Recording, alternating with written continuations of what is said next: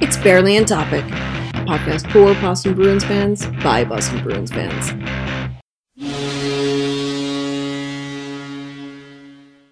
Welcome to Barely on Topic. It is Sunday, December 4th? 4th. Yes, I know the date. And I'm VA, of course, and I'm here with Jeff. Yo. Nick. Hi. And Tim. Hello. All right. And it is, it is a good time to be a Bruins fan. Is it not? It really is. It really is, because three of us predicted that in some way the Bruins would lose to Colorado last night, and they did not. They emphatically did not. Resoundingly did not. So that's great. And, you know, I'm going to say something. I think the new quota is actually 5. Because the Bruins have played many games this year where they have scored 5 goals. I just feel like I'm a little spoiled because sometimes I expect them to win a close game, but then I expect them to just score 5 goals, then see what happens.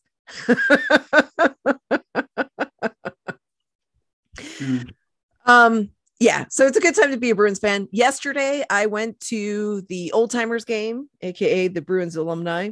Oh, cool. Yeah, and you know why I went? Because 1, they advertised it very well on NESN, and 2, because the Joes asked me right after they advertised it the first time on NESN if I was going, and which I had just ordered tickets, so we got to go with the Joes, and Kate came along. I got to tell you, Zdeno Chara was his first alumni game. It was Kevin Miller's first alumni game. It was Adam McQuaid's maybe second alumni game. He said it was about a year since he actually played. Apparently it was like Miller's first time on skates since he retired, pretty much, huh? Yeah. Oh, well, I'm going to tell you one thing right now. He went coast to coast. He looked good. I mean, because he's under 40 and he's playing against a bunch of guys in their 50s. Well, I mean, you know, the other side, it's actually younger military people. You know, like 30s and 40s, you know, so not the oldest people who had honestly just started taking up the sport of hockey a couple of years ago, but they were good.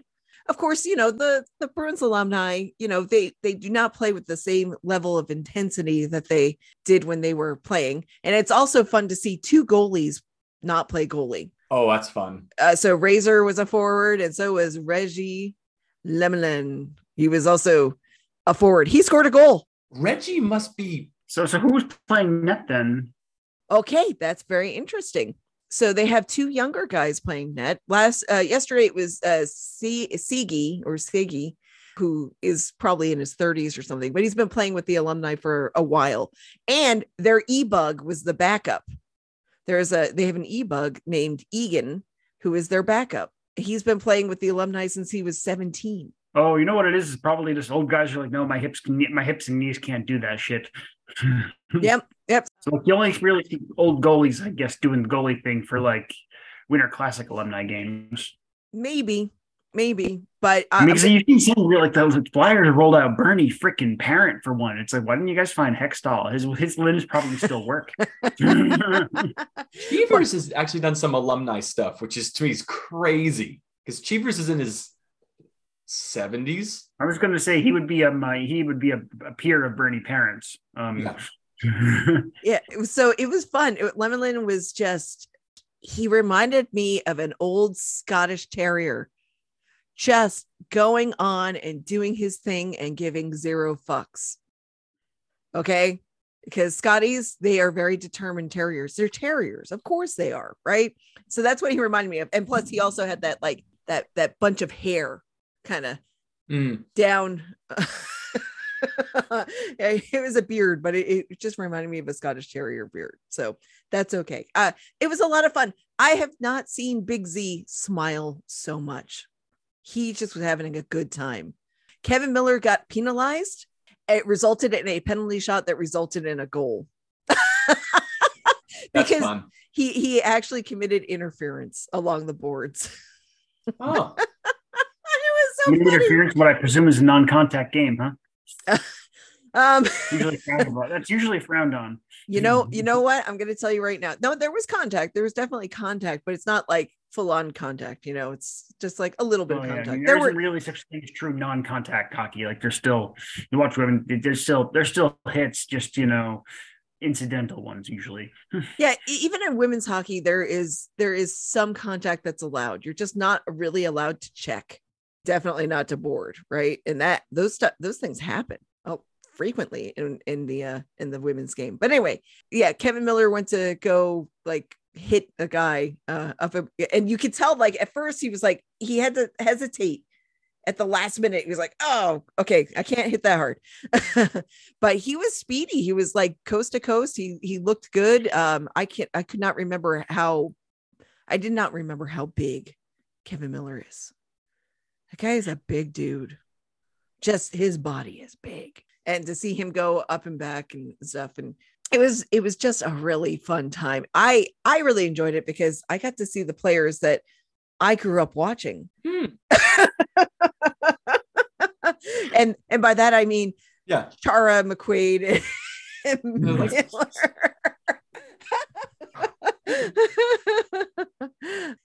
Glenn was more he knew Raymond Bourque was there. He played with his son Chris.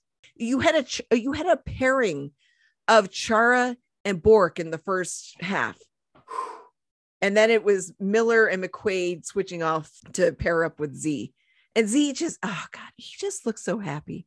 He came and he waved to the crowd. Pluto, and he was saying that Z's looking he's lost considerable weight because he's probably lifting less. But oh my God, yeah, he's super skinny. Super skinny. That's good. A lot of former players like put on quite a bit of weight fairly quickly, right? So like good. But I'm not surprised that he would not be one of those because Chara's Chara.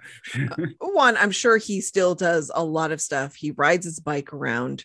I think he said apparently the Fluto piece. It's like, Chara's like, I still work out a lot, but I don't need to train as intense. Obviously, I'm not going to train like I was.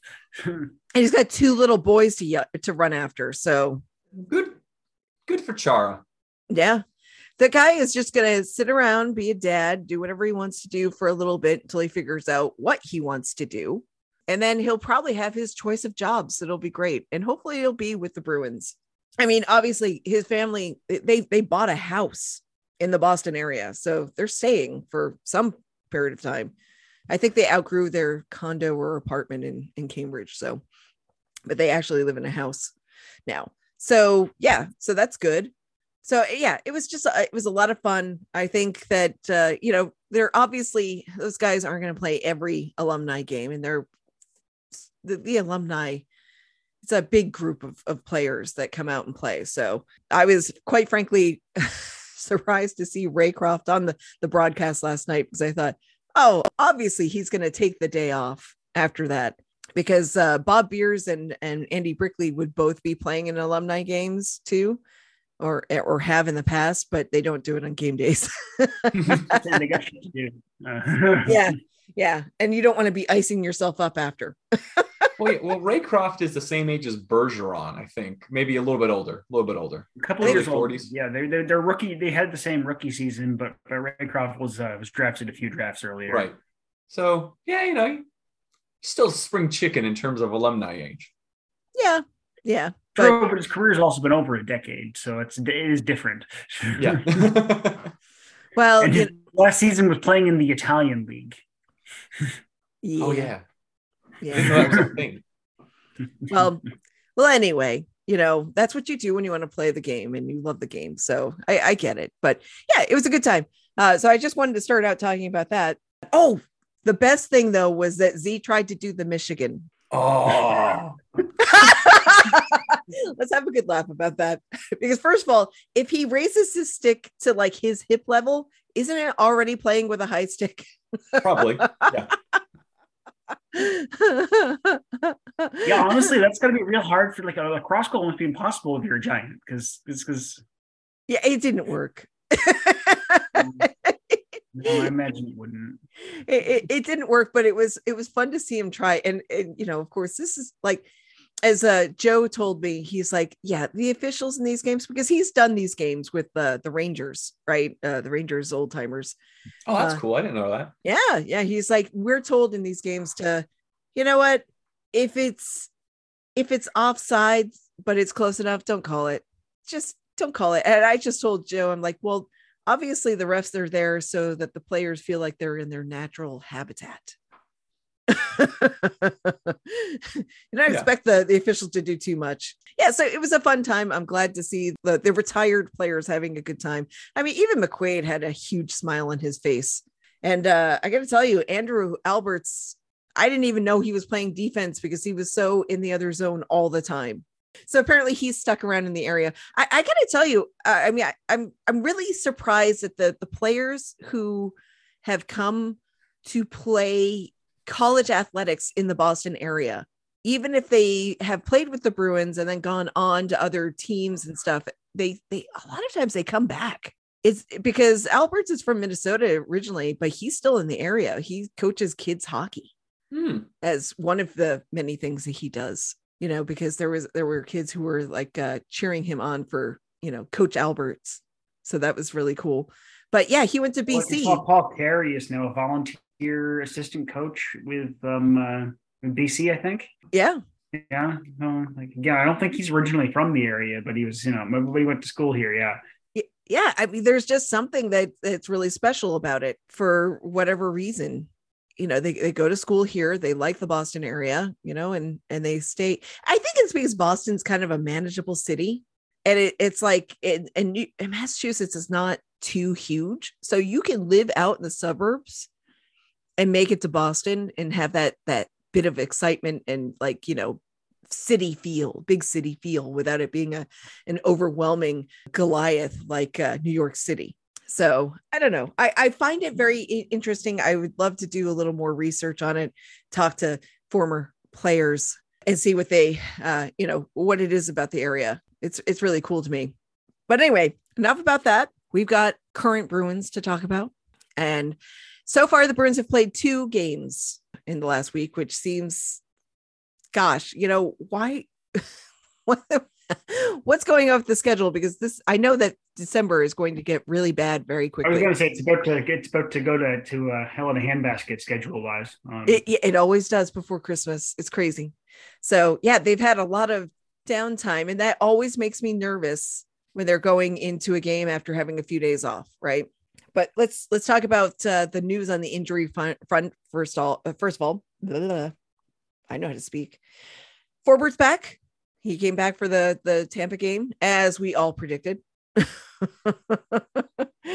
And Ullmark, his injury was just not serious enough, so he played back up in the last game, and then he started last night. And oh my God, I just want to say, first of all, Ullmark, when he turned it on last season, like that pilot light stayed lit, did it not? Except for that blip at the in the playoffs there. Yeah. Well, yeah. It was like his first playoffs. Seriously. Ever, yes.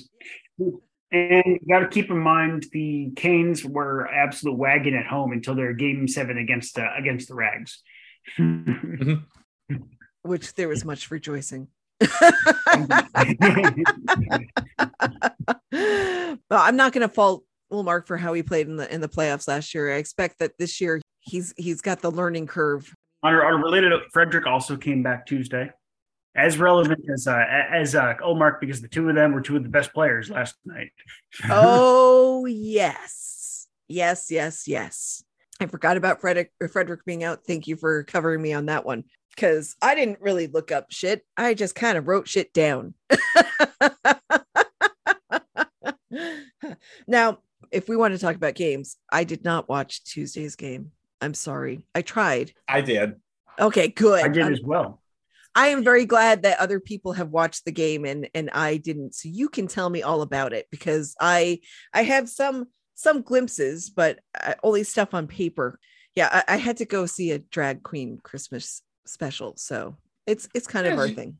As you do. As we do. It's our new holiday tradition. We go to see at least one drag queen holiday special, and it was fabulous, and I enjoyed it, you know. So for those, if there is a crossover of drag queens and hockey people like me, it had Jinx Monsoon, the queen of all queens, in there. So, you know, Jinx and Dela, it was a solid show. It was very funny. Anyway, tell me about the games, guys. I'm going to sit back. I'm going to let you tell me.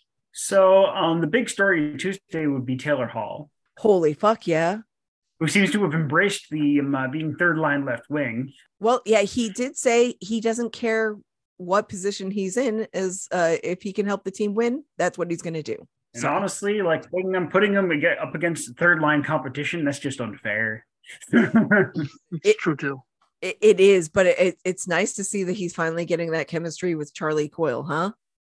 On a related note, we'll get to this. It also him moving down moved Frederick to his off wing, which seems to have had a similar effect to moving DeBrusk on his off wing. Yeah. What the hell? Yes, it relates to the Hall thing. It's the only reason I brought it up. And I'm not prepared to talk about Frederick yet, because Frederick's game on Tuesday actually wasn't spectacular. But he was, he'd just been off 2 games, a little injured, so it's fine, right? Yeah. But yeah, Taylor Hall, a great early goal from your boy. Yeah. Freddie, actually. Yay. And that held for the first period. That's great. Swayman was in net. Again, Swayman seems to be getting into the groove of things since he came back from his injury. Not like how he was before the injury, because yikes. Yep. But also, I hope that the team has just kind of solidified their defense a little bit more, because they don't help him out in those situations. Yes. Only goal he gave up was a Stamkos power play goal. And Stammer's one of 3 players you do not give the puck at the top of the circle. Because the Ovechkin spot's also the Stamkos and Pasternak spot. Yeah, it was kind of I can speak. I have words. Yeah, so I'm like, oh yeah, he's really good at those. It's like right. Still Steven Stamkos. Yeah. The Bruins penalty kill, even with Forbert back, has not been as good as it was very early on the season. I think it's still going to take a little bit of time for Forbert to get back in, because he missed how many weeks? 4 weeks?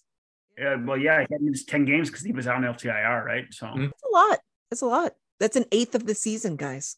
Yeah, I think that was Stamkos's 999th career point. If I'm mistaken. And I found myself after that, things like, oh, they're gonna throw him a bone. They're gonna throw him a bone, aren't they? Or the Bolts were gonna go nuts trying to get him that 1,000th. It didn't work out for the Bolts at all. Too bad. I'm gonna squeeze out a tear for them. Because early in the third, the second unit power play, a left shot of Palooza here, because it was Hall from Zacha and Foligno. Really nifty play from Foligno there. Foligno made that goal happen. He's getting fliggy with it. Just as we all predicted at the start of the season. I definitely wasn't shitting on him heavily in my predictions. Uncle Nick is like rising again, and it's a beautiful thing. The vibes, guys, the vibes are through the roof, and he's part of that. He's an enormous part of that. He is an enormous part of that. I mean, from smelling Jake DeBrusk a little too closely to see how his cologne smells, to his insistence that candy corn is good, and then just saying, oh yeah, you doubt me, look at what I can do on the ice. Also his continued participation in the goalie hugs, even with Swayman back. Because did you see that last night? We're not talking about this game yet, but he came in and swooped in and hugged Ullmark before the goalie hug. Oh, he always does. Yeah, he always does. I mean, he's always the last guy to hug before the goalie hug, which is great. It makes me so happy. You even see Swayman is standing there impatiently waiting for Fleet to get it out of the system. And it's like, come on, I got some theatrics to do here, guys. I gotta tell you though, if I'm standing around waiting for a hug, if Uncle Nick's gonna come in and give me a hug, I'm not gonna say no. Right? Oh, no, I'm not saying Ullmark was standing there awkwardly waiting. Ullmark was busy with hugs. Swayman was the one standing there awkwardly because he was the backup last night. Yeah. Well, hey, that's okay. That's okay. I did see the goalie hug on Tuesday, by the way, because that was fantastic. Was that the one they added to it? Yeah. They you know what? There are times that they add stuff to it. Yep. So yeah, it's just, oh God, it's so wonderful and joyful, and I love it. Oh, it was it kind of reminds me a little bit of 2018 when the Red Sox did their outfielders would dance with each other after each, they would do some dance moves after each win in the outfield. and it became like a huge thing, and it propelled the Red Sox to a World Series that year. The goalie hugs just remind me of that, Mhm. and I'm hoping it has a similar effect. Oh yeah. I mean, first of all, can I tell you, people stick around to watch the goalie hug. Not everybody. Those other people are like the kind of people who are leaving in the beginning of the third period because they want to escape the parking or the traffic. Which I say, if you're at a game, and you park, especially if you park at the Garden. I know it's expensive, but hear me out. If you park there and then go and do stuff before the game and stuff, it all works out. Put some Polar seltzers in your car and they'll cool down, and then you can enjoy a wonderful Polar while you're waiting for traffic to resolve. That's what I do. Anyway, Polar should be a sponsor. I got to tell you, people stick around for the goalie hugs. It is the most joyful thing. Bruins, they caught on early. Like, everybody loves this, and it's great. It's not like obnoxious like some of the certain other teams' shticky theatrics. Like Carolina. Fuck that team. Like, honestly, like for the longest time, I had no strong feelings about that team, except maybe slightly positive ones because they used to be the Whalers. But like, seriously, fuck the Canes so much. I'm just so tired of them, and I hate how much the internet loves them, despite the fact that they make heel turns at every possible opportunity. I also hate the Canes, but looking back on it with a kinder eye, I think it's fun to throw something for the fans, to do something for the fans. But, I think that there's a way to do it where you're not showboating and you're not being an asshole about it. And I think the Canes towed that line and sometimes went into the other line. Their Twitter account has definitely gone over the line. I have them muted. Oh, I'm pretty sure I do too. Yeah. Yeah. I don't have a lot of NHL. I'm teams muted, but definitely them. Yeah. So I actually have one team muted, and it's the St. Louis Blues. That too. Oh, well, we'll get to the matter of the Blues in a bit too, because fuck those guys. Yeah. So basically, I think like you can do it in a way that is like respectful. And that was something that they were talking about with last night's game, how the Bruins celebrate without being jerks about it. So, well, exactly. There's no victory dance about the goalie hug. It's just like, hey, good job, buddy. Yeah. No. It's just like, hey, I am so happy for you. Again, a win for you is a win for me. And, it's like, there might be a competition there, but I think that Ullmark has basically solidified that he is the number one. And Swayman is like, he's the best guy ever. It's fine. Swayman's still a young guy. He still has stuff to learn through playing the game. So why would he be upset being the backup? Especially when they have such a great relationship where it's like, it really is a good friendship. I don't know if there's a mentorship there or not. I know that Tuukka Rask is still around in some capacity, and whether or not he's mentoring Swayman, I don't know. We'll see. I think that if you enjoy good things, then you enjoy the goalie hugs. There you go. Swayman's post-to-post save on Corey Perry in the Tampa game. If anyone's wondering if Swayman's legs are feeling okay after his injury, that slide proves it. Yeah. Oh, it's so satisfying to do it against Corey fucking Perry. Corey Perry. It was a one-timer save with Corey Perry on his off wing, which is like the side you want to be on for if you can corral and get the one-time shot off. That's the side to be on. No, Swayman made the save with his toe. With his toe. I hurt, stung a little bit.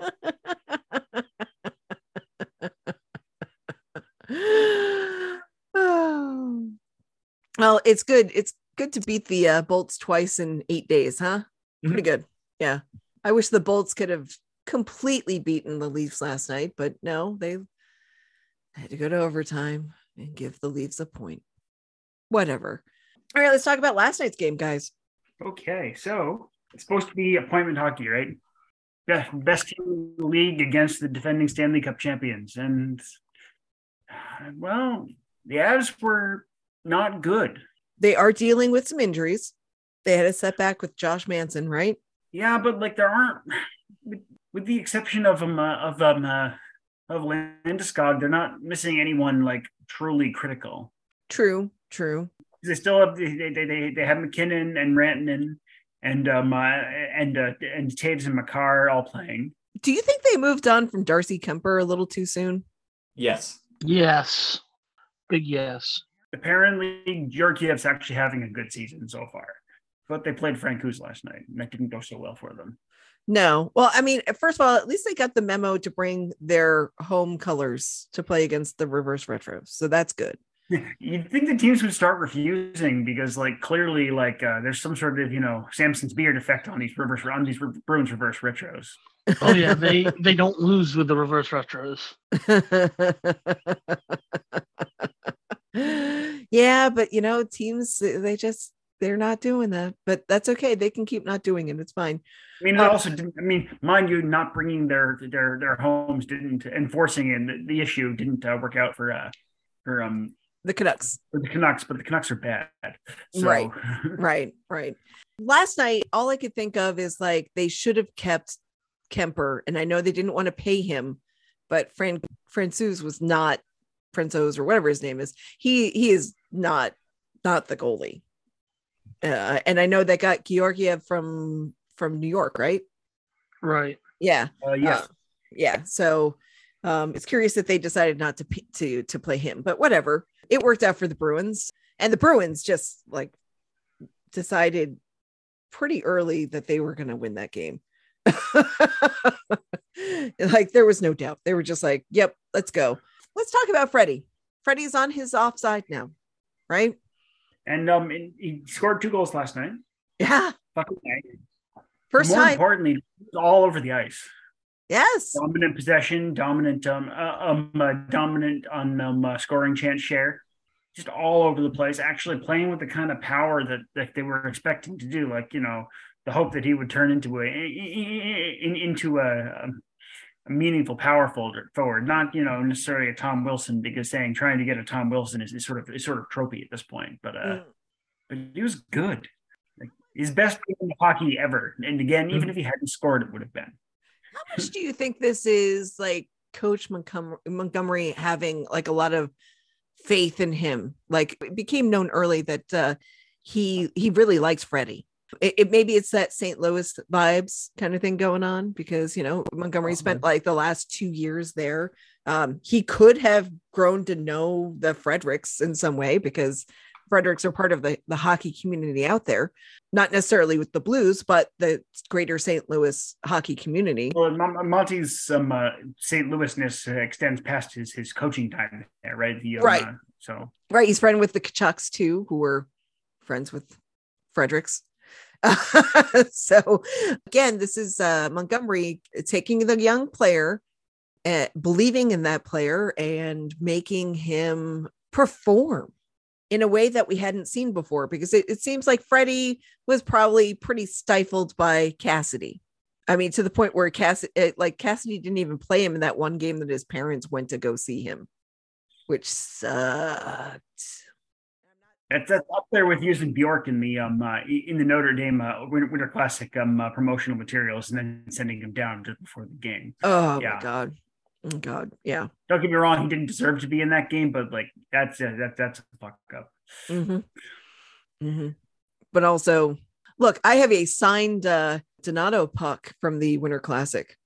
Donato did not play in that game, right? It was like, yeah.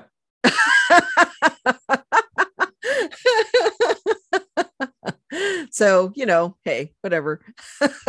It came in the bag.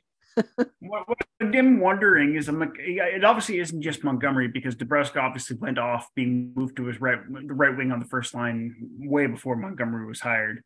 Do you reckon there's something about the system that seems to work well for guys on there? Nick, maybe you're the one to comment on here because you actually play.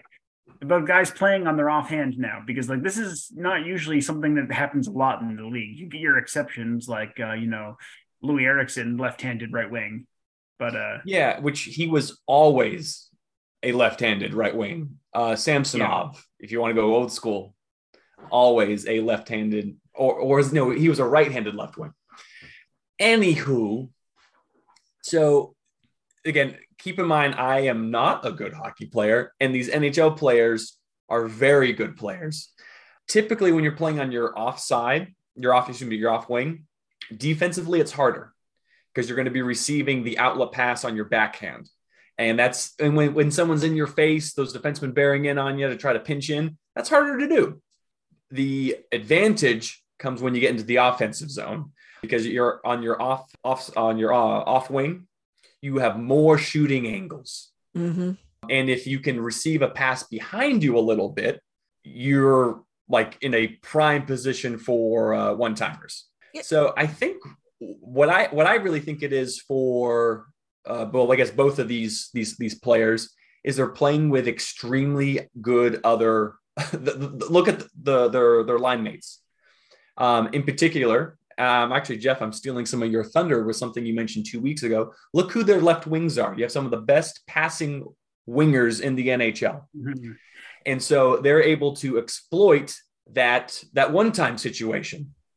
And I think that's really what it is. You're pairing a not very good passing winger on their off wing with players who can get them the puck. Wings who can stretch the ice and get them the puck, and they can get a shot in.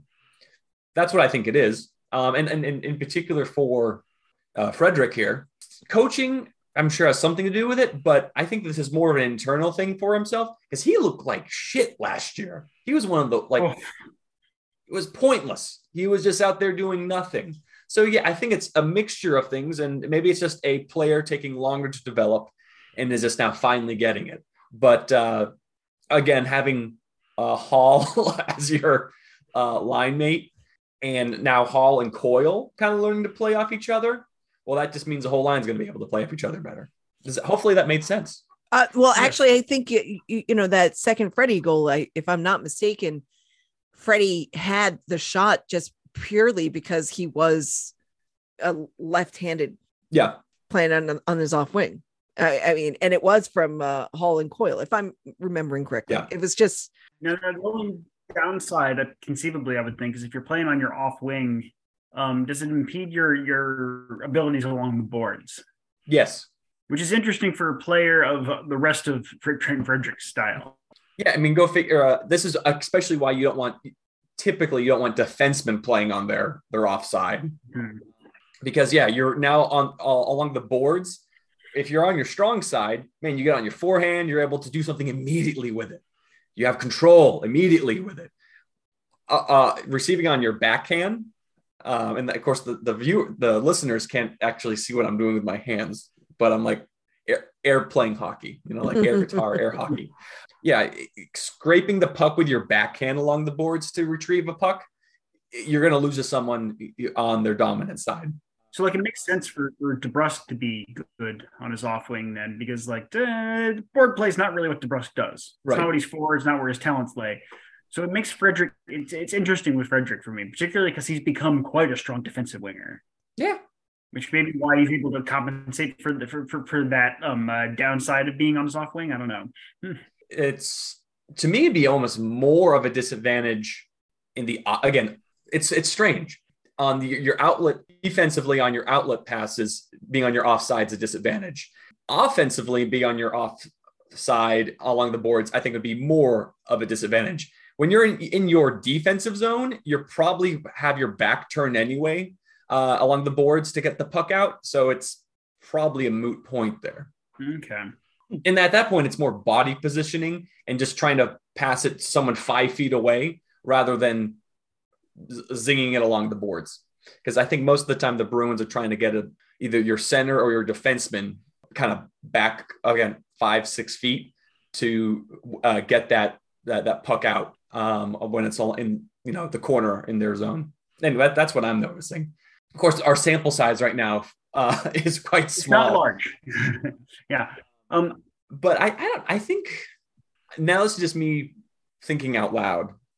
I wonder if this trend continues. Is this the early signs of NHL coaches experience, just flipping their wingers back and forth? Hey, if you're a center, you're a center.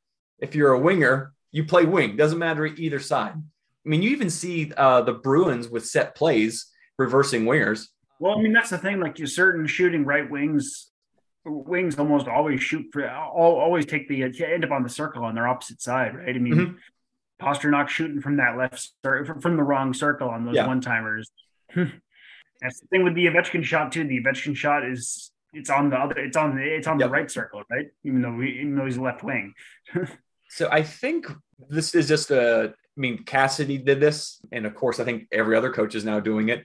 You position your players to succeed no matter where they are on the ice. So some of these drawbacks that we discussed, well, you can offset that a little bit at the faceoff circle. Have a set plan. Hey, we have a workaround for this. And Monty, I get that we talk about Hall playing on the third line. You know none of these lines are going to stick, which I think is the beautiful thing about the Bruins right now is how you mix and match. A team gets used to something, not a big deal. We have a third line B option, a second line B option, and then of course you have the OP overpowered line as a thing of last resort in the third period. I mean, and you also have the ability to throw a grenade at everything and suddenly, oh crap, Foligno's playing up 3 lines. Yeah, why not? Yeah, this team is really deep. I mean, like last night they played so well. The only reason they gave up a goal at all is because the Benny Hill music ensued. Yeah, there was just a lot of bad communication on that. McAvoy and Foligno collided. The puck burped out, open shot onto Koliano's stick. Ullmark had no chance. Ullmark deserved the shutout last night. I bet the other guys apologized profusely after that one. Buy him a steak dinner. Yeah, okay. So last night was home win number 14, which is just continuing this absurd record now. We had Pasta was on the verge of a hat trick. Freddie was on the verge of a hat trick. Jake DeBrusk should have had a goal before, but the thing went off its moorings. The net went off its moorings. Oh, I want to talk about that because I don't disagree that it was wrong to wave that goal off, but their reason was completely off base. Okay, let's talk about it. Shot was off before the net clearly was off before the net left the moorings. Right. And when dead center, the moorings being on, the puck being, even the net being off the moorings in no way impacted whether or not that goal was going in. Right. It crossed the line. There was definitely an argument to be made about kicking motion because that's real vague bullshit. The refs, so I don't necessarily object to the goal being waved off, or rather being staying with the call on the ice being a no goal. But I think they stuck with it for the wrong reasons. I don't know. What do you guys think? Yeah, look, if you had said there was a distinct kicking motion, then that's enough. That's enough right there. Jack and Brick were saying it from the outset that they were certain it was no goal and not for that reason. And when they called it for the mornings, they were confused. Yeah. Yeah. I mean, look, if you would have said that, I would have had no problem. But, basically, okay, so you're taking the kicking emotion out of there. And yes, the net was off its moorings, but that puck went over the line anyway. It had nothing to do with the net. Yeah. It was dead center, middle of the net. Yeah. It was not like it went in because the net came off its mooring. It was right in the middle. So I think that was a dumb call, but still the right call. If you took it for the kicking motion, that's fine. It's been my understanding anytime the net is off its moorings, the play is dead when the puck is in the offensive zone. I think that's the key. If the puck's leaving, they'll usually make the goalie put it back on its moorings. But the play can continue. They've been really wacky with how they've been doing things this year with the net being off. I don't understand it anymore. I don't. It's just like the NHL to make a rule that seems pretty clear cut and dried, and you're just like, okay, I understand this. And then they put these stupid little nuances into it that make you go, okay, I have no idea what this is anymore. What is goaltender interference? Don't answer because none of us know. We think we don't, but we don't know. Offsides. I thought I had a good idea of what offsides was, but I can't tell that anymore. They're so so made it, the minutia overrules the rule. And the same thing is coming up with like the net being off its mooring and when a goal counts and doesn't. Well, and like there is some like specific, like very timely confusion there, because there's the matter of Matt Murray regularly puts kicking the net off the moorings all the fucking time, and clearly deliberately. And you can't be doing that. You can't do that. I'll be honest with you. I don't understand anymore. And I also don't understand when a ref should blow a whistle, because it seems pretty clear to me that when Ullmark has the puck under his body and he's spread out, maybe you should have blown the whistle, not let play go on for a few seconds after that. Mm-hmm. So he gets hacked and hacked and hacked. God, I just sit there and I'm like, what are you doing? Anyway, that whole situation was dumb. It was probably the right call for the wrong reasons. And Jake DeBrusk did not get his 100th goal there, but he did eventually get his 100th goal, which had to feel pretty damn good. And it was Darla's dad who shot that puck so that Jake could score that goal. So that's good. We love that. Mm-hmm. Huge rebound. Well, Yeah. Yeah. Well, hey, it did the job. Mm-hmm. And Francouz did not. Yeah, like to me, I'm like, ooh, Francouz, like you got to do a better job of that. So let's talk about, I know there are two other things I want to talk about with this game, because, the Bruins won 5-1. We basically just talked about all that stuff. Let's talk about Foligno getting hit in the back, right? Blindsided hit, basically, and getting up, pushing Greer out of the way, say, no, I got this.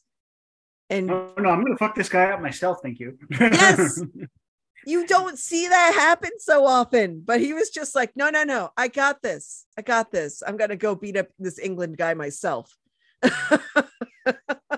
This England guy who had not been in an NHL game for 2 years. He was just like, no, I got it. And it's like, he was winning the fight in the beginning. Then England was coming back, but then Foligno was like, nah, fuck it. I'm taking you down. And he did. It was a good draw, especially because Foligno gave up 3 inches on the guy. Oh yeah. And many pounds, I think. Well, maybe not so many pounds, because Foligno is kind of a big. Yes, I think Foligno was actually listed as being heavier, which to me is like, man, Foligno's here's a term I haven't used in a while. Beef boy. He's a beef boy. That's what I called Nick Ritchie. Well, I think that Foligno has an athletic dad bod. Yes. Which is, as do I. Which is what I would probably say Phil Kessel probably has as well. No, he's part of the beef boy. Okay, he's a beef boy. All right, that's fine. He's part of the beef boy crew. Oh yeah. Yeah. Kessel just defies physics. Yeah. How do bumblebees fly? Defies physics. So does Phil Kessel. Yeah, I know this is insensitive this week, coming after Jack basically body shamed Pat Maroon, but here's the difference. It seems like if you body shame Phil Kessel, everybody's okay with it, because Phil actually gives no fucks. Right. 0 fucks about it. He's like, I'll proudly pose with the Stanley Cup with a whole bunch of hot dogs in it. Fuck you, Simmons. Or whatever. I wonder if there's somewhere I should have been tonight. Oh, well, I guess I'll just sit here watching TV with my dog. Exactly. He's shown some wit and sarcasm, and yes, good for Pat Maroon for like trying to turn it into like a donation drive for a local group. But also, Guy, when it came down to it, what Jack said was not that terrible. Should he have said it? No. However, was it Frank Saravelli is the one that made a big deal of it? And like, oh my God, that guy. Fuck that guy. Usually I have no problem with him, but like, what the fuck was that? I know I know that people did this and it's not a related thing, but also like Frank Saravalli tweeted out the whole Seattle roster during the expansion draft, which is like, I was one of the people who just wanted to tune in and watch it, because I was excited for Seattle. This is a big thing. And ESPN was like, hey, we got hockey back. So they did a whole thing. And Saravalli ruined that whole thing So it's like, I already have a beef with this guy. And then don't sit there and just basically try to play it like you haven't fat shamed somebody either by showing the picture of Phil Kessel with the hot dogs in the Stanley Cup when talking about. This is not a new thing in this league. I mean, like Buffalo, Kyle Wellwood. Mm-hmm. Okay, so Kyle Wellwood, Maroon's whole nickname apparently among players is Fat Pat.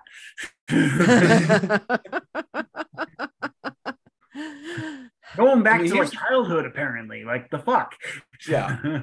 And Bobby Ryan said that, Pat Maroon's been called the Big Rig forever. And again, the guy's been to now, 4 straight Stanley Cups and has won 3 of them? Yeah. So, guy, look, you're playing hockey. Who cares what people say about you? You have nothing to prove. You've won 3 Stanley Cups. I mean, that's clearly Maroon's view on the matter. I think. He's not the one that made a big fucking stink about it. Yes, he is. Is he? Maroon's the one who came out and said, I challenged Jack Edwards to make a donation to such and such because of the comments he made during the game last night. Body shaming has no place in blah, blah, blah. It was Pat Maroon. Was it Phil Kessel? No, it was not. Phil Kessel doesn't care. Maroon did that only after other people made a big deal of it, though. Like, I don't care. He's still making it a big deal. I don't care. He still participated. Okay. I guess you can draw the fine lines that you want to on this. I'm just saying, like, dude, that's fine. Maybe you should have just left Jack out of it and just been like, oh, okay, I'm raising funds for this because I was body shamed or something, or because I want to. But it sort of also goes to the general thing of people getting upset about Jack. It's just like, look, you know what? I'm not going to defend Jack. Oh, and I'm not going to defend Jack, but the people getting upset about Jack for almost anything apart from the actual quality of his play-by-play is just like tired and rote and lazy. It's true. What you really need to do is talk about the really terrible play-by-play he's been doing. It's been bad. For a couple of years now. It's been bad. In fact, I was reminded this week of like a much better play-by-play guy that we let go get away. And he went out to Vegas. He is the one with the iconic calls. Okay. The building is vibrating. Bergeron. Yeah. Get the duck boats ready. Gosher just is a way better announcer, play-by-play guy than just about anybody. Honestly, he doesn't rub you the wrong way. He's got a great voice. He says the right things. He's engaging. He's in the Forsland school of play-by-play. Yeah. God, I love and miss Gosher. And you know what? If you had the privilege of listening to him do radio play-by-play, like he described the game in a way that you could sit back and relax and like just mentally picture it. So, and you know what? I'm going to tell you one thing right now. I need somebody like that on TV because guess what? Not everybody who wants to watch a Bruins game has the sight, the ability to see it.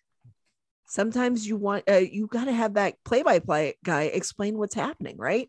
And Jack just fails to do that. So anyway, okay, we had to get that out. But I do want to talk about one other thing. And I know that Tim is probably really excited to talk about this. Maybe a little upset, but Nosek got a penalty shot last night. Oh man, I was on the verge of being so insufferable this episode if he had scored that. And like that must have been during one of the stints of the game that I couldn't watch for baby reasons. Yeah, he had a penalty shot and he missed it. And it's funny. As soon as he got it, I tweeted out, God, please let this happen. And then after it didn't, I said, God, why must you give me the hardest burdens? Because I wanted that so bad. I wanted that so bad. I tried to will that thing in. He was basically tripped from behind on a breakaway. He had a breakaway. I wanted him to make that penalty shot too, because every time especially a Bruins player, anytime you're awarded a penalty shot, as long as you're not playing against my team, I want you to make it. Mm-hmm. Because it's so rare. to see them. So it's like, it's fun. It's fun to see. So I was really hoping that Noshik would make it, but he didn't. But hey, you know what? Just smile because it happened, dude. Right? I mean, I am happy it happened. Like it was both a highlight and a not so highlight of the game for me, because like it happened, but it also didn't go the way I wanted. Right. So I'm sorry it didn't happen like we wanted it to, but I wanted to make sure we talked about Noshik getting the opportunity. I don't know if he would have scored on the breakaway. Probably would have. So maybe that makes the penalty shot not so great. But hey, like it's so rare that these things are awarded. So it was fun to see. Personally, I wanted it for Noshik. It's not that like the team absolutely needed it, so it's good. No, I think they were up 3-0 at the time, right? They were up like 3-1. 3-1. 3-1. That's what it was. Yeah. So, I mean, it wouldn't have made a huge difference in the game itself, but at the same time, if that had gone in, the Garden might have imploded. So maybe it's for the best. Maybe it's for the best. It's true. Yeah. It's true. Like the Garden would have gone insane had that actually gone in. Absolutely. And so like Ullmark last night, 24 for 25, 960. I didn't see what his, I tried to see what his current stats were last night, but they hadn't really factored them in. So. I think he's at 1.93 goals against. Oh my God. I mean, it's sub 2 now. Yeah. Yeah.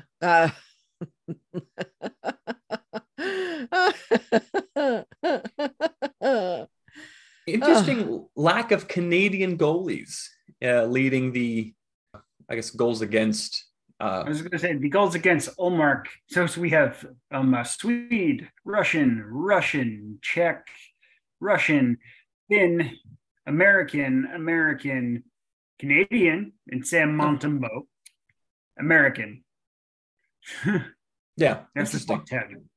Yeah, and save percentage: Swede, Finn, Russian, Canadian, American, Russian, Canadian. Wow. Yeah, that's okay. But in any case, he is now for the played 7 or more games. He is the leader in the league for both. Save percentage at 936. And GAA at 193. Oh, who was right? Yep. I'm serious. I was not looking at stats like before. Like normally when I say that, I'm like, oh, I clearly was looking at stats or something like that. I wasn't. I'm like, oh, I was, but in this case, I wasn't. I went to bed last night and I memorized that number. Wow. Because I'm cool.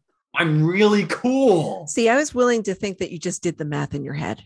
Oh, that's what I did. There you go. That's what you did. Oh, clearly you did the math in your head and you just came up with it. So congratulations. Bravo. All right. So tomorrow night, this is not a spoiler. We've talked about this. The Vegas Golden Knights are coming into town. So how do we feel about that, guys? Okay. I mean, I want to beat them. I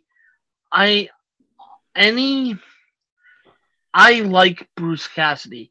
I am grateful for the successes he had in Boston, but I've gone full Monty. Like absolutely full Monty. So like, while I appreciate him for what he did, I'm not missing him. Oh I will say, in the interest of keeping the takes down to a dull roar, I want a shootout win. Oh, that way the takes don't swing one way or the other. It's just like, okay, the Bruins won the game, sort of. Well, my take is very selfish. I'm bummed I can't watch tomorrow night's game. Oh, because I'll be playing my own hockey game. The Medieval Birds of Prey have their debut 2002, what the hell? 2022, 2023 season. Tomorrow's our first game. So, but yeah, I don't really want a strong win for either team. I'm copying Jeff here because the takes would be too strong if it's one way or the other in a decisive victory. It's one game. Although, I mean, imagine a Stanley Cup final between those two teams. Okay, now you let the media go wild because that'll be fun. But yeah, one game, let's simmer down now. Okay, I respect that. One, you might be able to see it again. You might be able to see a replay of it on ESPN Plus or something. I think what I might do is watch as much as I can on my phone, pause it, and then after my game, finish watching. Okay, all right. You get a rematch a week later, so No, that's true. Okay, I'm going to predict a 6-5 Bruins win. Reg, overtime, what? Just overtime. So a goaltending optional overtime win. Okay. Yeah. See, this 8-9 of the final Seattle bullshit there. Oof. No. I kind of want chaos. Give me like a 5-1 win. Okay. Like I kind of want the takes. I don't know why, but I want to see them. Okay. All right. Well, first of all, I think that, I was thinking about this yesterday. I think that one of the reasons why Cassidy didn't get the full, burn it down as he's leaving town media frenzy that usually happens. And it's been just quietly been trickling out how the players had been kind of mentally exhausted by him. Right. Because that was a quiet trickle that happened. I think it's because the media all respected Cassidy so much because he was very frank and honest with them. And I think that's wonderful. I wish the media would be a little bit better about that for the most part. Because, and I think maybe with Montgomery, they will, because Montgomery again will probably have an expiration date. So, but we're not going to talk about that right now. I look forward to Cassidy being back. I really hope they do some video montage. I don't know how you do that with a coach, but I hope they do something. Lots of pictures of him shaking his head after a penalty call. Yeah. I mean, I feel like the Claude one should have just been 5 minutes, a 5-minute loop of the howling Claude gif.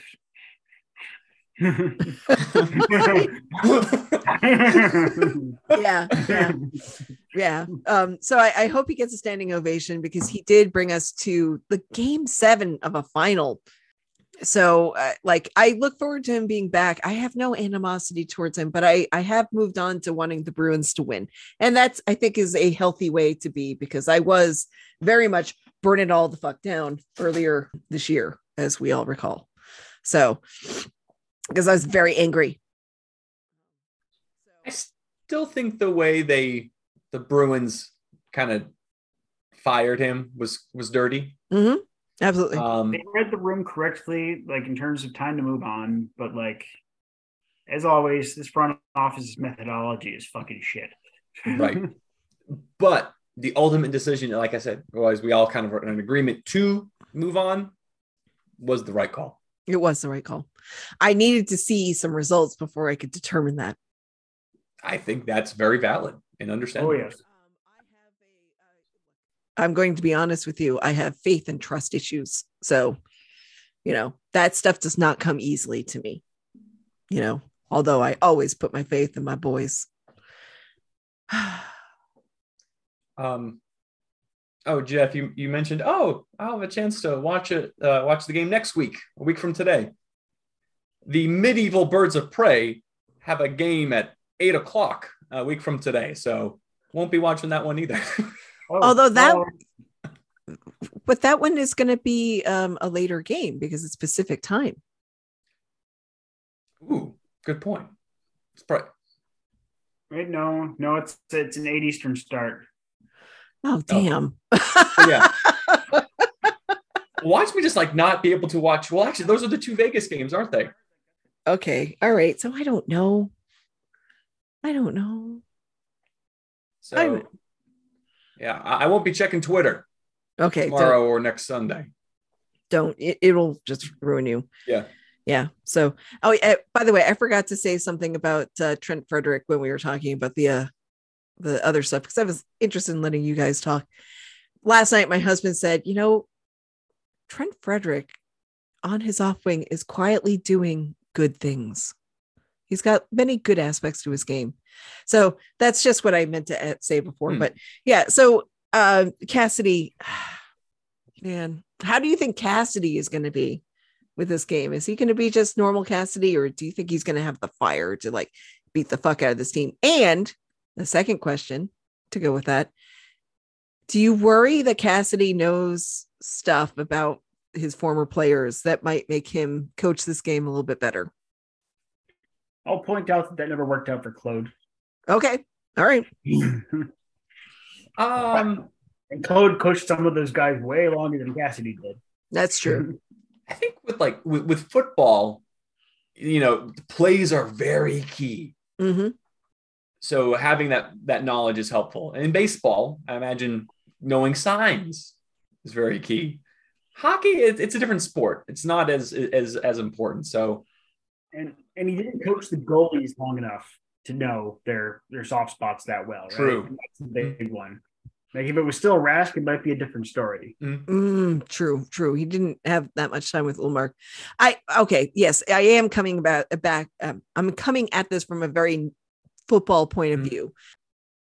Another thing about Cassidy, are we really sure he knows things about some of these players? Yeah. He knows that Derek Forbert has a dog named Darla and that he really likes her. But like, you know what I mean? It's like, there's reason to suggest there's a bunch of players he had for a long time that he did not understand. Okay. That's valid. That's fair. But also, I think I would trust Monty to outcoach him at the same time. Well, it's going to be a very interesting game, isn't it? It is. It is. Both coaches to me are so similar in the sense that mid-game, they're not afraid to mix things up. Well, I think that Cassidy mixed things up far sooner in game play than Monty does. Speaking of coaching style changes too, though, something I saw Fluto mention and now really sort of clicked, in addition to clearly some major decline happening with Craig Smith. Mm-hmm. Craig Smith's playing style is just completely ill-suited for Monty. Oh. Bruins have always been a high-volume, poor-quality team. Mm-hmm. Smith is quintessential high-volume, low-quality. Montgomery emphasizes the opposite. Interesting. Smith is a blunderbuss with a stick. Is basically a hockey equivalent of a blunderbuss. Monty wants a high precision sniper rifle. Well, Pair that with what's obvious a certain amount of decline. It's part of why he's been such an exercise in futility. Okay. His shots have plummeted probably because he's trying to pick better shots, but ultimately he's a scattergun. And so if he's just taking fewer shots, he's going to look like shit. All right. Well,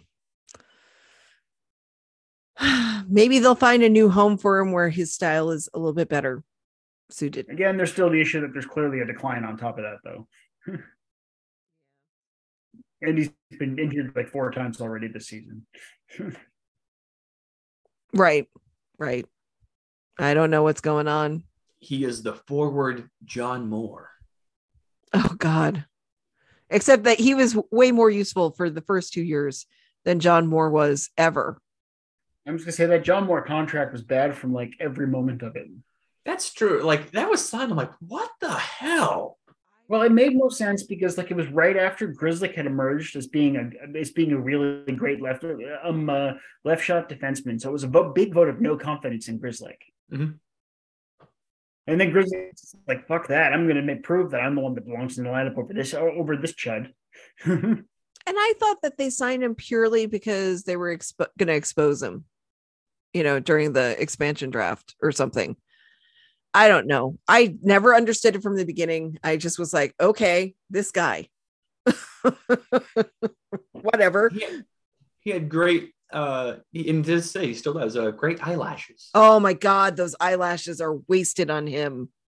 Beautiful, beautiful, beautiful eyelashes. And Man. he is a delight to watch skate, technically. Mm-hmm. And that's really about the end of it. Yeah. Yeah. Man. By the way, Tim, I wanted to tell you that this month's poster boy for December on the Pups and Pucks calendar, or Pucks and Pups, I don't know what it's called, is Eric Hella. It makes me sad every time I walk by it. But that, man, when the Bruins and the Devils go against each other, that is going to be fantastic hockey. Anyway, yeah, so didn't understand the John Moore thing.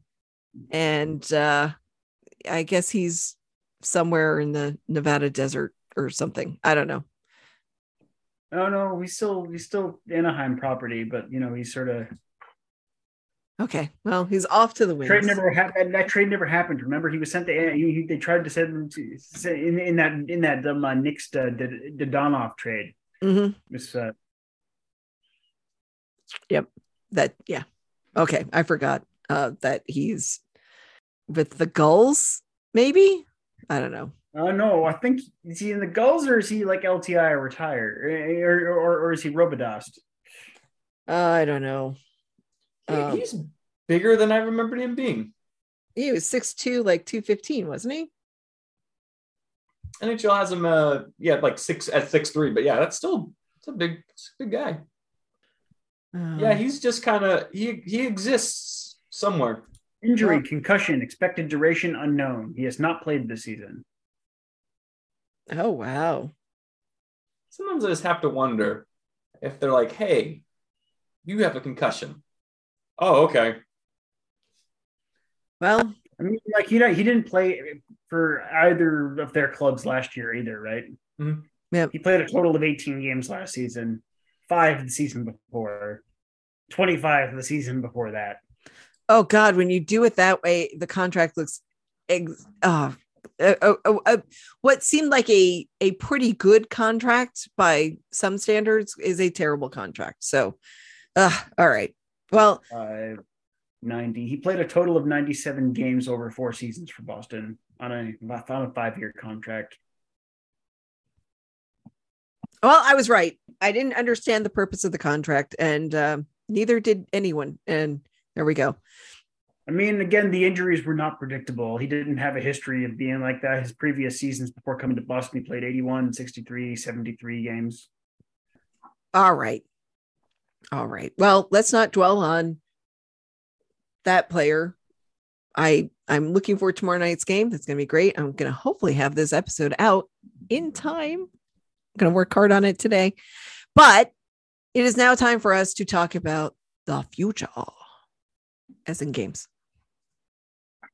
Oh shit! There was one other thing I wanted to mention because I saw this because again I watched stuff on Sportsnet. Mm-hmm. The headline on Sportsnet now for the Toronto game was Toronto's only it's only 4 points back of Boston. It's like with 3 games in hand and 6 loser points. Okay. So the point is Boston currently has 40 points. Toronto has 36. But Boston's record is 23-0. Yep. Toronto's record is 15-5-6. Oh, you mean the Bruins are 20-3 and okay, got it. Yeah, because the Bruins. So I'm just like, why would anyone? I understand Toronto media requires taking a severe blow to the back of the head with a baseball bat before you start working in it, but like. How could anyone purporting to be national sports media, which again, Sportsnet's ostensibly doing? Yes. Sportsnet's Rogers, and Rogers is one of the Rogers and Belco own Toronto. It's fucking bullshit. Media companies owning sports teams is complete nonsense. Well, yeah. Okay. So ready? Guess what? If the Bruins played 3 games and Toronto didn't play any games, so they caught up with Toronto, the Bruins would still be 4 points ahead of them if they lost every single game. So correct. Yeah. what is this And comparison? also, Toronto's record isn't real because they have 6 loser points. I hate the loser point. In fact, it is the most loser points in the league. No one in the West has that has more than 4, and their comrades in the East consist of the Rangers, Detroit, and Carolina. Okay. Well, Those all have 5, so they're still like they have lost. Their record is in fact actually 15-11. that's not good. That's not good. No. It's still above NHL 500, but not really, but not by a lot. The Bruins took only 23 games to get to 20 wins. Correct me if I'm wrong, but Toronto has not gotten to 20 wins. No, they have not. They only have 15. Right. So, yeah. 26 games. Yes. There is no comparison, but Toronto media has to make comparisons. And it's like, yeah, okay, sure. If the Bruins stop playing games right now, Toronto would probably surpass them, but that's not going to happen. Oh God! Yeah, the thing is, the biggest hockey thing out there is a thing that doesn't involve the Leafs happens. But how did this affect Toronto? It doesn't.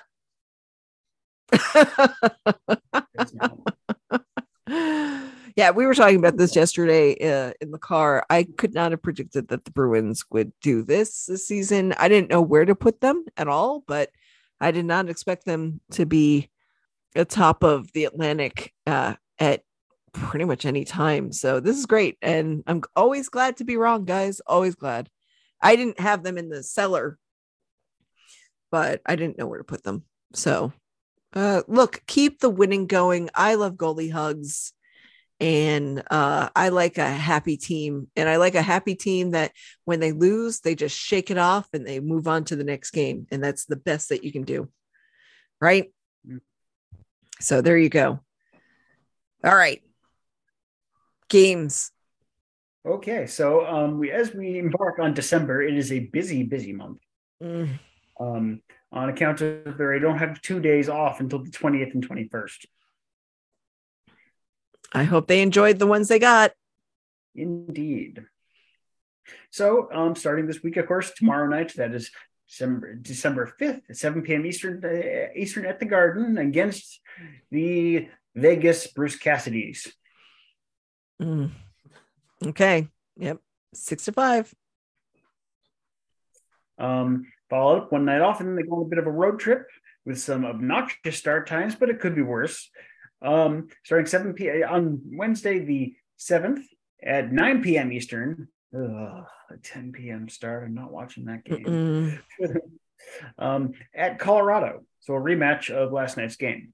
Maybe the Avs will show up.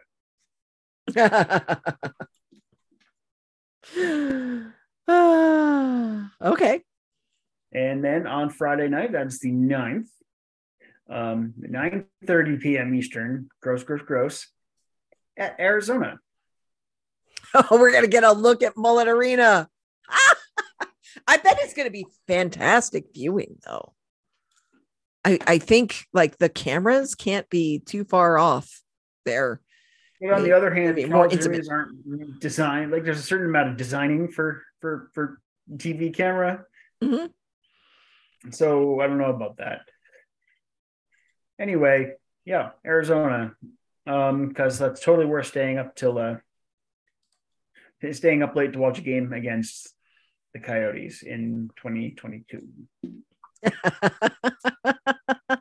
Oh, you don't know. Okay, because you are a new father and you have a stubborn little girl, who might just decide she wants to wake up and watch the Arizona game. You never know. Man, I'm going to miss all the games this week. Nick, how dare you have a life? Yeah, I was like, oh, I watched that Friday night game. Nope, headed to a concert. Anyone a fan of Big Star? Old school band, Big Star. I don't know them. Probably, yeah, just me. But it's a tribute to Big Star, and REM bass player Mike Mills is in the band, the tribute band. Yeah. Interesting. So REM might be my favorite band, so couldn't say no to this concert. All right. Well, that sounds excellent. Mm-hmm. All right. Do we want to include next Sunday's game? Yeah. Yes. And then last on the 11th, that is next Sunday at 8 p.m. Eastern, an unusual start time for a Pacific time game, which means it's a 5 p.m. local time. I guess some players can catch a show after. I don't know. Oh, I hope they don't get the Vegas flu. I hope they don't get that. Vegas' home record's not been very good, actually. It appears that the Vegas flu is no longer a thing. I saw on an article I read the other day. It's like, weird. Anyway, that's 8 p.m. Eastern time at Vegas. Okay. All right. Let's make some soft predictions. Should we include our recalibrated pick for tomorrow? Recalibrated? Well, because we predicted that they would just win. I mean, are we okay with that? We can just skip that. Let's skip it. Okay, let's just do on Colorado, Arizona, and the other Vegas game. So 3 games, guys. I'm finding it hard not to say 3-0 here. So I'm just gonna say 3-0. 3-1-0. They beat Colorado and Arizona. Second game against Vegas goes to Vegas, I think. Okay. Nick, it'll similarly be a very close game. It may be 3-0-1. Okay. I'll go with that, actually. 3-0-1, rather. 3-0-1. And that loss is an overtime loss or a shootout, and it goes to Vegas. That'll be an OT. That'll be an overtime loss. Okay. All right. And by the way, these are our soft predictions, which means they don't mean anything. I'm not adding them up at the end of the year saying, I'm the winner, so it's just kind of fun. It's fun for other people to play along. We do have people like, we have people playing at home who are like, I'm a Green Mountain girl at Debbie Ram, who's like, she was 2-0 for these teams, and she was actually right because I spotted everybody the Tampa game. So, anyway, she's 2-0. She's right now. We have Jason M. I am the Batman 19. He was 2-1 with his head and 3-0 with his heart. So that was really nice. So it's fun to have other people play around with us. Anyway, so let's see. Tim, what do you think? I say, so it's 3 games we're doing. Mm-hmm. Yep, it's Colorado, Arizona, and Vegas Golden Knights all on the road. Okay, so I think 2-0-1. I think Colorado clips them in a shootout. Ooh, okay. All right. And what do you think, Nick? I missed last week's podcast because originally I was going to have band rehearsal, but then I got norovirus and just Google those symptoms. I also want to point out that I was 100% right on my previous prediction that they would lose to the Panthers. Just want to throw that out. Yeah, we did note that, by the way. We did. Good. Just making sure. Yep. But no, they'll go against Colorado and Arizona. They'll win and they'll lose to Vegas at Vegas. And I think Vegas wins tomorrow night as well. Ooh. And you think they'll win tomorrow night too? Mm-hmm. Ooh, baby. Wow, that is strong. Okay, I like it. And by the way, I just wanted to say that last week I made a decision to post the audio of Jeff having to leave, and then he came back when he had to take care of his darling, stubborn daughter. And you obviously saw the reply that we got. I did. Having a Dr. Hand Grenade leave to put his daughter to sleep reminds me of the days where I did the same to my daughter. Don't blink, because soon you'll be dropping her off at college. And I think it was just a really sweet moment to just show, like, hey, we're people. We have these things going on in our lives. Obviously, you're a proud new father. You go on, you're hands-on, and that your daughter is so comfortable falling asleep. Like you just went up there and you just took over and she was asleep like that. That's just comfort. That is safety. That is just all the things that you want to feel. And I just wanted to put that moment in there last week. And that is why I made that editorial decision. So not to like show your private life out to everybody and everything, but I just thought it was just a nice moment to show like, hey, I got these other things I got to do, guys. And people respond to it, which is great. How do you feel? Good. Okay. Oh, I think he's a little verklempt. Oh, it's very sweet. It's good. Look, we're proud of you, Jeff. You're doing a good job.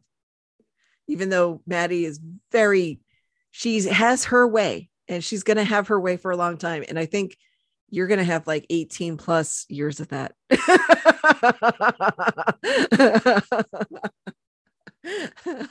But it's good. It's good because it teaches you to learn how to bend and not break. And I think that's a wonderful thing. But anyway, that's why I decided to do that. So that was that is what we got back in feedback. And I thought that was wonderful. So with that, I think we're all set. We're all done. Jeff. Yeah. Okay. Listener, you've been listening to Barely on Topic. You can find us wherever your favorite podcasts are found. You can follow us on Facebook. We're at Barely on Topic Podcast. And follow us on Twitter. That's at Barely on Topic. And of course, there are individual Twitter accounts. I, for one, am at Dr. Hand Grenade. I am at Tim A. Richardson. I'm at Nick Baggio. And I am quietly devastated by the passing of Noodles the pug. And I hope that his owner, John Graziano, is dealing well with his grief because it's very, very sad. I am so sorry. .org.